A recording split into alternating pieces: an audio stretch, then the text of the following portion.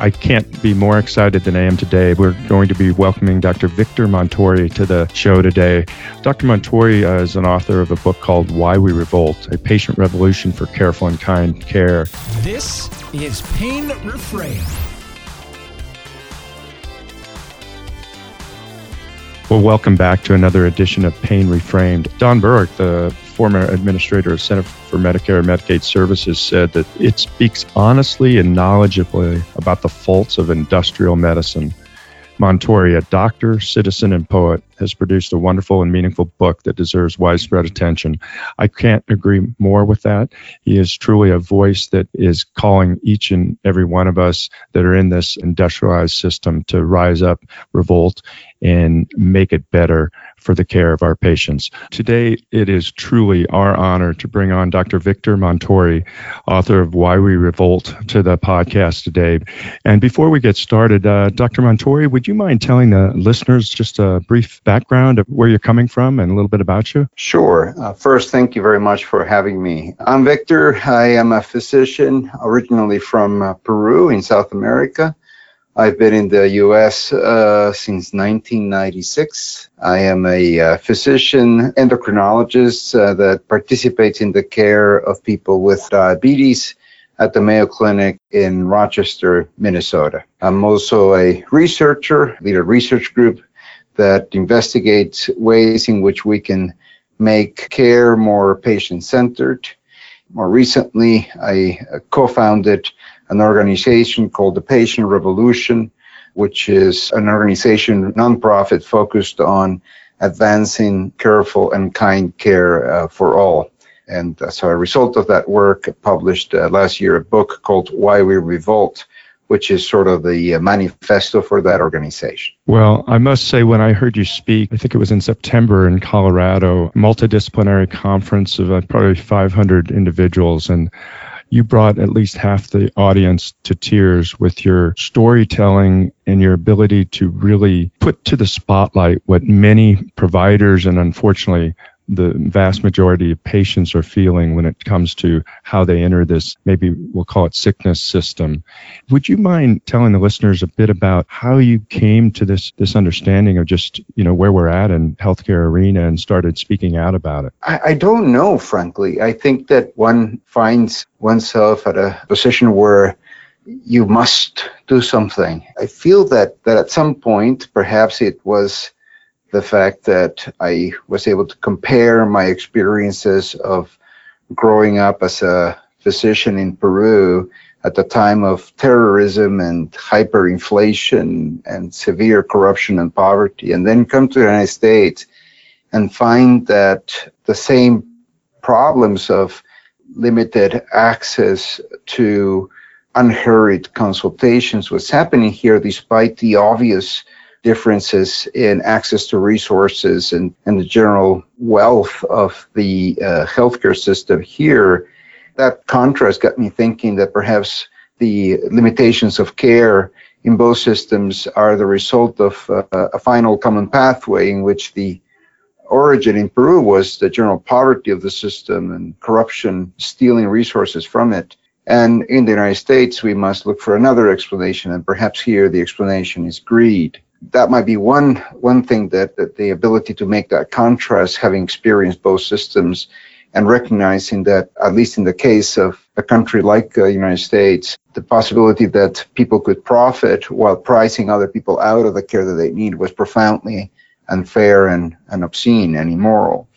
It also could be that I'm raising 3 boys and I'm worried about their future, but also worried about the fact that I would have to respond to their complaints about whether I did enough, whether I used my voice, whether I stepped up to the challenge when I was living through these incredible days that we're living through now. So I perhaps reflected that I had nothing to show for the fact that I have all this education and I have this opportunity, I have these experiences, and yet was I using my voice to be a witness to this and bear witness to the things that we're going through and advocate for something better, perhaps something better for them or for their children. So maybe it was all it was all based on guilt.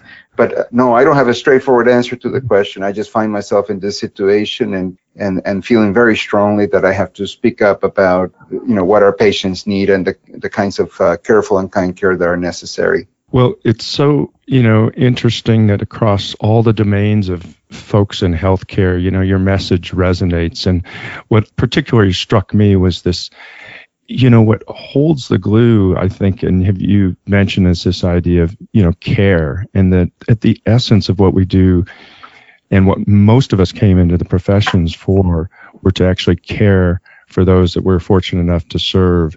And yet we now have a system that disincentivizes that and literally is making the healthcare providers as sick as our patients. Yeah, I think that is an observation that I have found compelling, which is the notion that whatever system we have now seems to be hurting both the patients and the clinicians. The patients by, particularly patients with chronic conditions, becoming overwhelmed by the demands that healthcare places on them. And then when those demands are not met, by the way healthcare responds, which is by labeling people in a fairly cruel way as non-compliant, but also the effect that it has on the frontline folks who find themselves equally overwhelmed, both in terms of the actual tasks that are expected to be completed, but also taxed on their emotional well-being, such that we have increasing evidence of burnout, of callousness, of a loss of empathy, and for some clinicians, the possibility of abandoning the practice or even hurting themselves or hurting their families. What kind of system focused on health will make its workforce unhealthy while being cruel to people coming in for help? You have to then come to the conclusion that this is a system that itself must be motivated by something other than the well-being of its employees, of its workforce, and of the people that it's intended to serve. It must have stopped caring.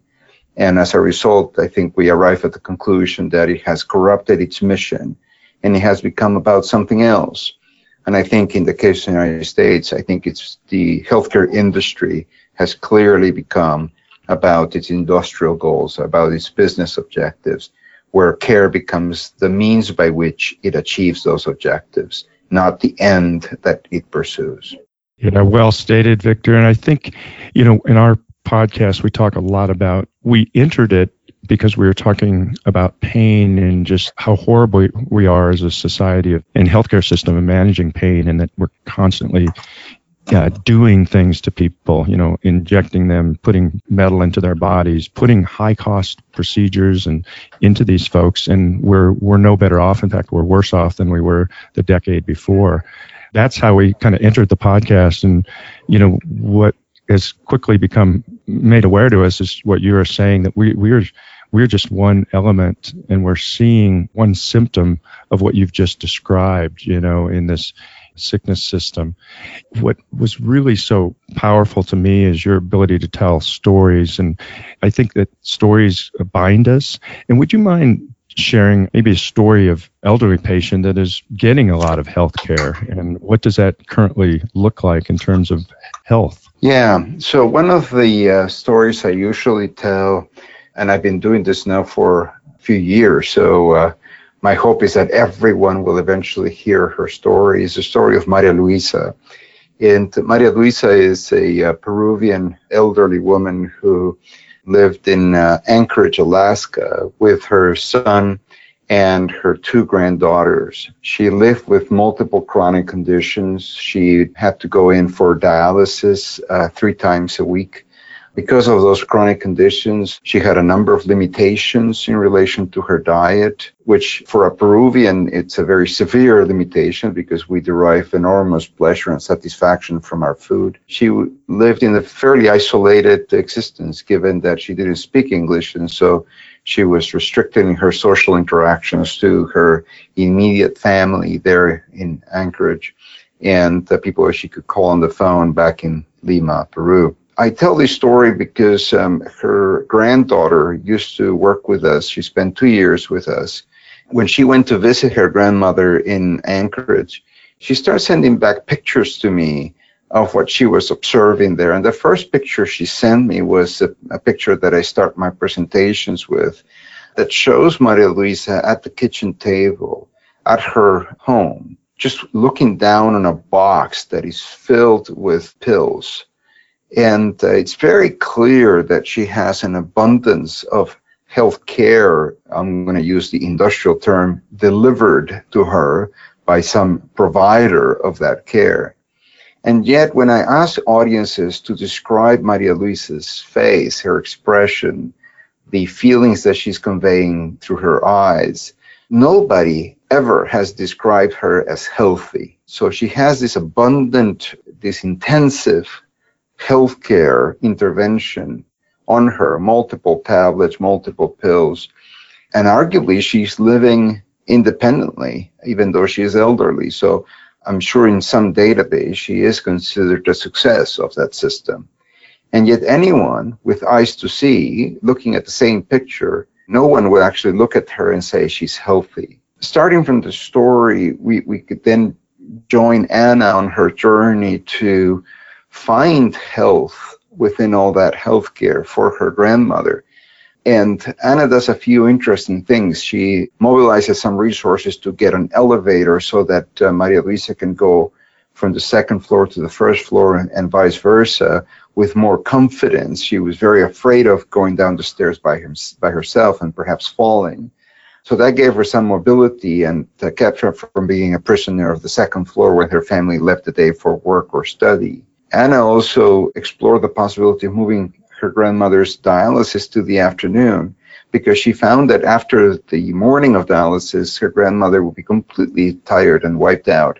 And as a result, she was living a part-time existence where 3 times a week she was out. By moving it to the afternoon, she was hoping that the mornings will become a possibility for her grandmother to explore other activities like crocheting, which she loved to do.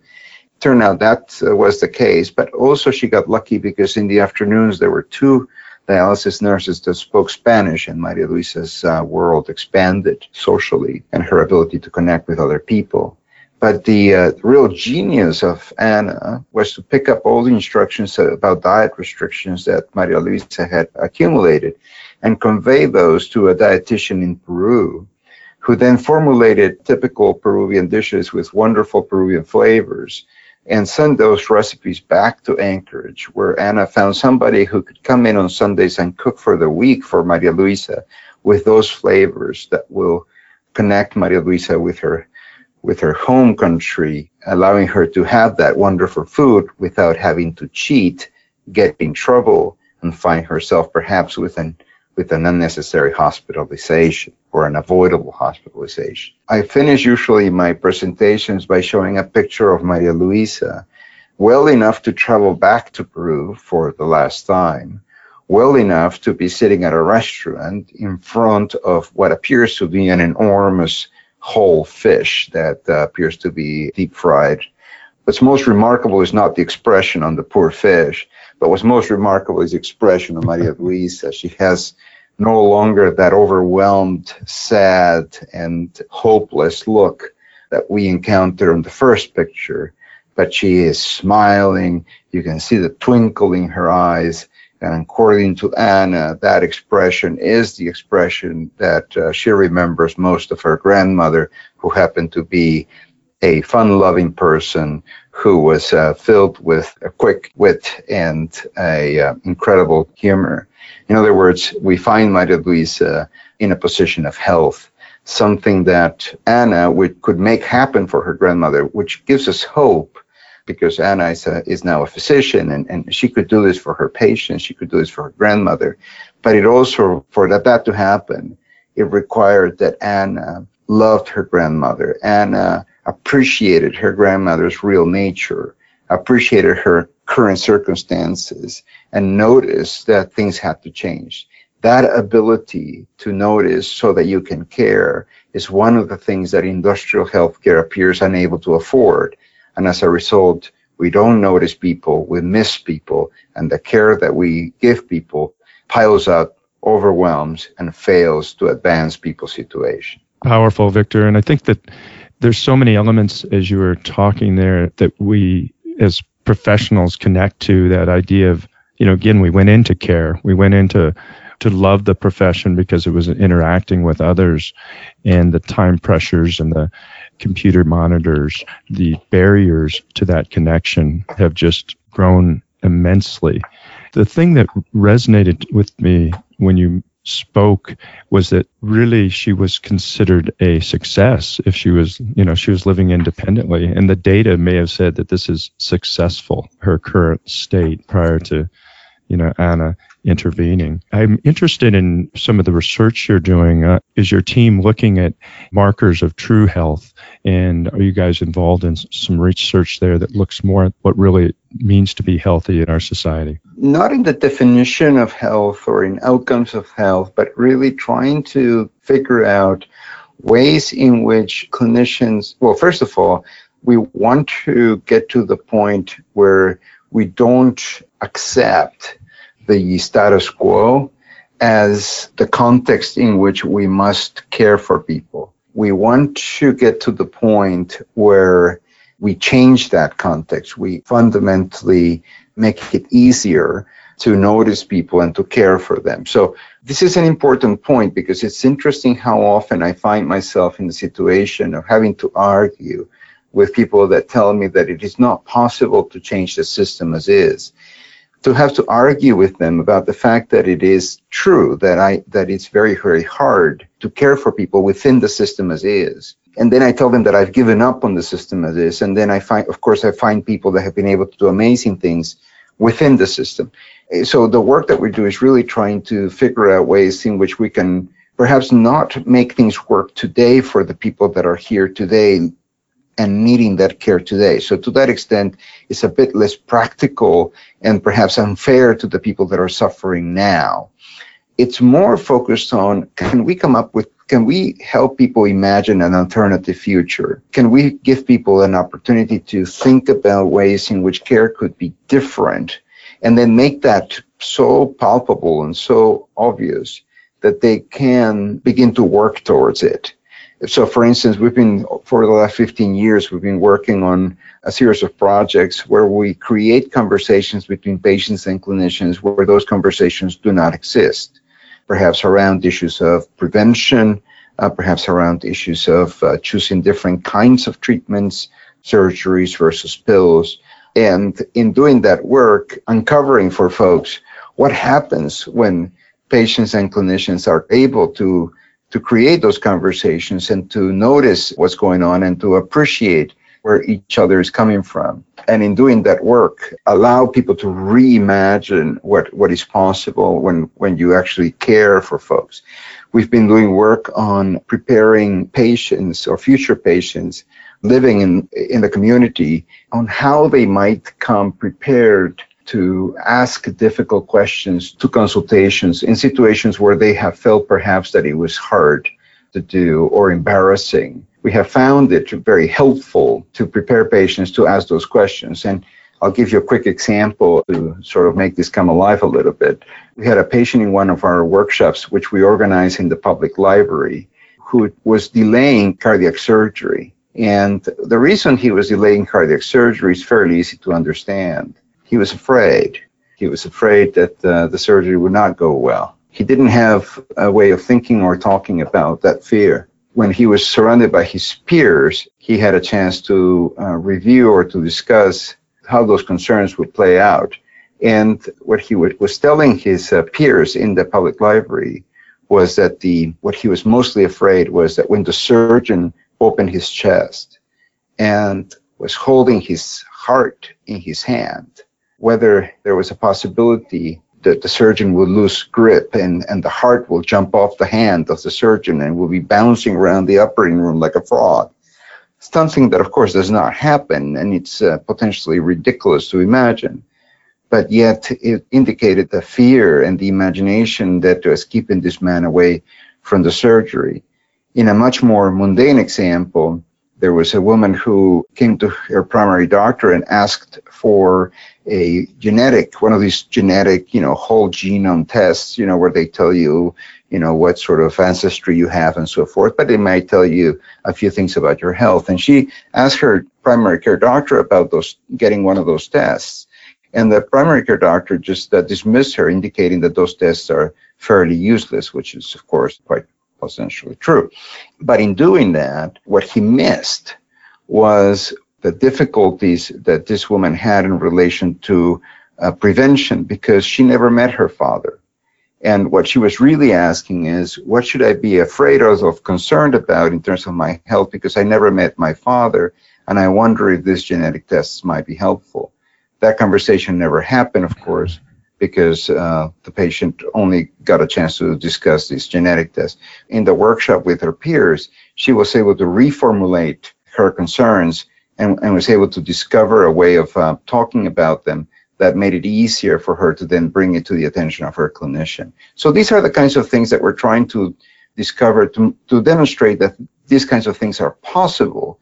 And the idea that once we discover their possibility, the possibility that they can happen, they become something that we can work towards having as a routine part of clinical care. Well, thanks so much for listening, everybody. We hope you're enjoying the show. If you're a PT or a physician or a chiropractor, an allied healthcare professional who really wants to dive into this stuff and increase your ability to come alongside folks who are dealing with persistent pain or hoping that you can prevent folks from falling down into that trap, please check out International Spine and Pain Institute. They sponsor all of our podcasts, and we sure do appreciate that. ISPinstitute.com is their website. They have a great 6-month certification, numerous weekend courses, online courses, so truly a best-in-class resource to increase your skill set to work with what can be a very challenging but also a very rewarding population. Now, without further ado, back to the show. Dr. Montori, first, I really appreciate your voice in this space. This has been a wonderful conversation. Do you feel that the actual mechanisms of things changing will be driven primarily through patients understanding what it should look like, maybe versus trying to work on the system or even work on the providers? Is the concept that if patients realized how they could present themselves and how they could engage with the system, that them coming to the encounters with that much of a different mindset may overwhelm the ills of the system and begin to shape things in a different way going forward? I have major problems with that description, even though it may turn out to be true in some cases, because it once again puts the onus on the patients, the ones that we should be caring for and about, to overcome the limitations of the system rather than working on changing the system so that it can care for people rather than delegate increasingly difficult work. At the same time, we call what we do a patient revolution, because we have lost a hope that clinicians, doctors, nurses, therapists will be leading the fundamental change that's necessary. If they would have already done so. I think patients will have to lead, and as a result, giving patients self-efficacy, as you were describing, the potential tools, techniques, training, and permission if they need to, which I don't think they do, but if they need to try to change the system, might be an important step toward changing it. So as you can see, I'm a little ambivalent, I'm holding two truths in tension here. On the one hand, I want the system to care for people.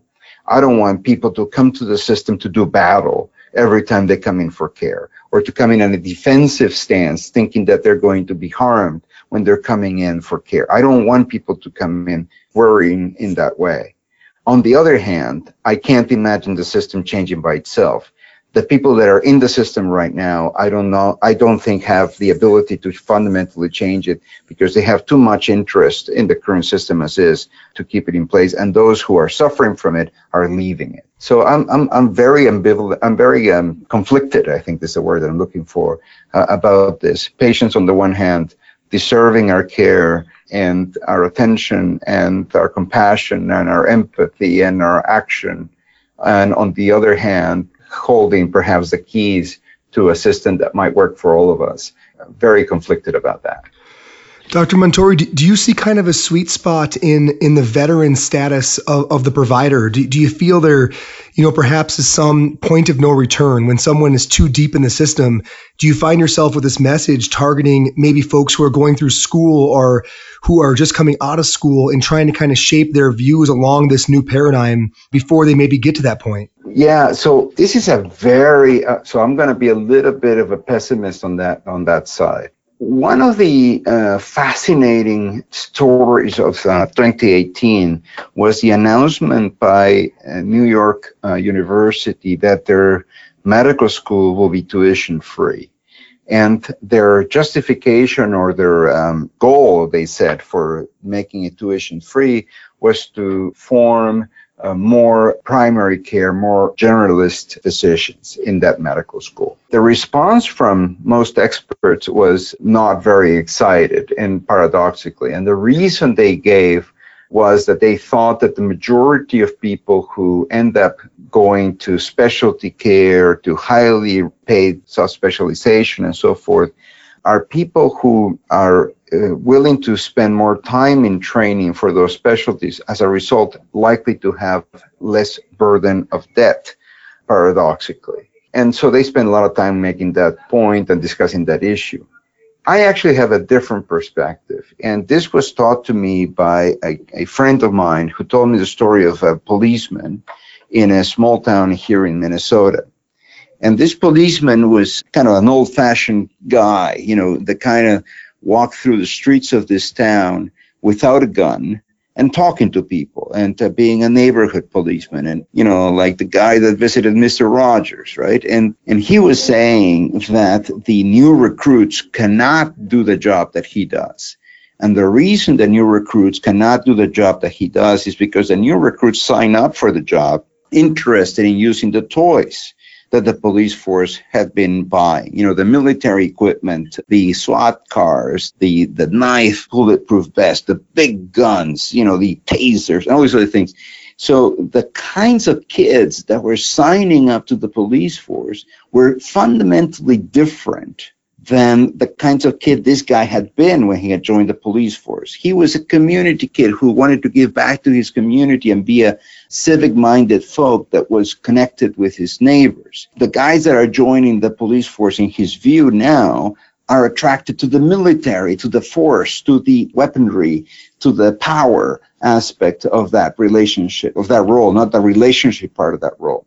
So if you extrapolate that to healthcare, and you have a healthcare system that is elevating the possibility of making significant profit within the industrial environment, then the kinds of kids that will sign up to medical school will be attracted perhaps to the kinds of lives that they think are possible once you finish training. If I show up and talk about careful and kind care, they might wonder if I'm talking about a new campaign for marketing to attract more customers to their fancy-looking clinics. When people talk about patient experience, they're thinking about the Apple Store. And I've been told, I haven't confirmed this independently, but I've been told that half the class, or close to half the class at Stanford of medical school students graduated, did not sign up to go on into a residency program, which is necessary to practice as a physician. In other words, people are now pursuing the MD degree without any intention of ever taking care of patients, but because perhaps it's a helpful degree to have if you're pursuing biotech or other aspects of the industry.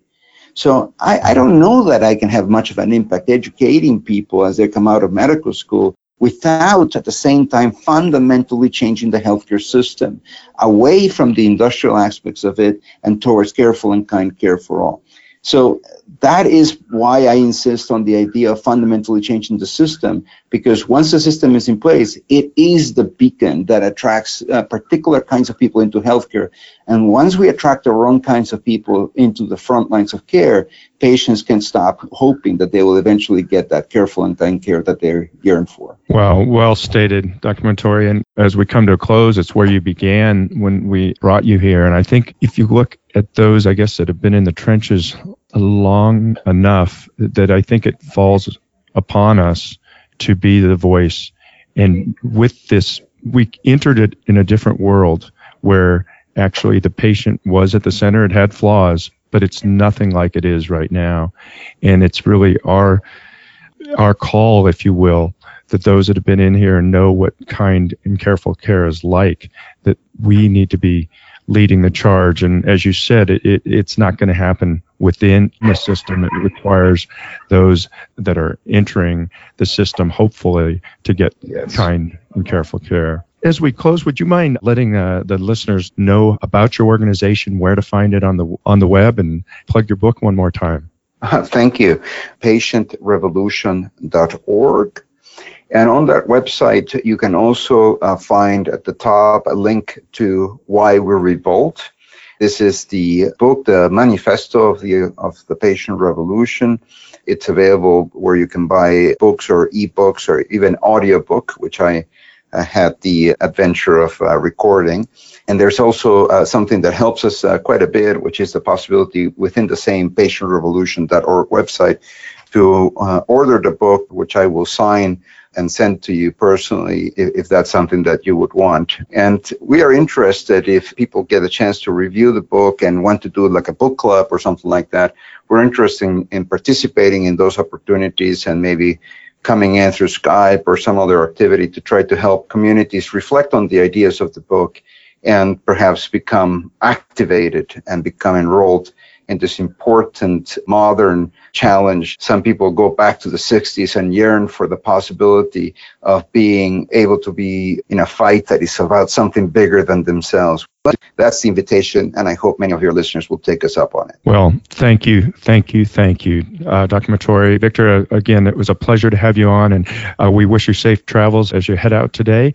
We will be shouting out this book in this call for this patient revolution. So thanks again for jumping on the show today. I appreciate the opportunity. All the best for you. Well, folks, if that conversation does not encapsulate what this podcast is all about, I'm not sure what could do a better job. That is a voice of someone who has reflected on the state of affairs and, like he said, decided that he was going to use his position, education, and purpose to make a change. And that is truly what it's all about. It's just huge thanks to Dr. Victor Montori. I can't tell him how much we appreciate the story and the time in the book and being able to share those resources with all of you. So that's really all I've got. I'm blown away by the conversation, and I'm very thankful for it. So thank you all for being here. Please keep tracking us on ispinstitute.com, where all of our science education lives. Keep tracking Tim and I on social media. Thanks for, again, the enormous growth in the Facebook page. So many of you are jumping in there and having great conversations and sharing patient success stories and talking about how you all are doing things differently. And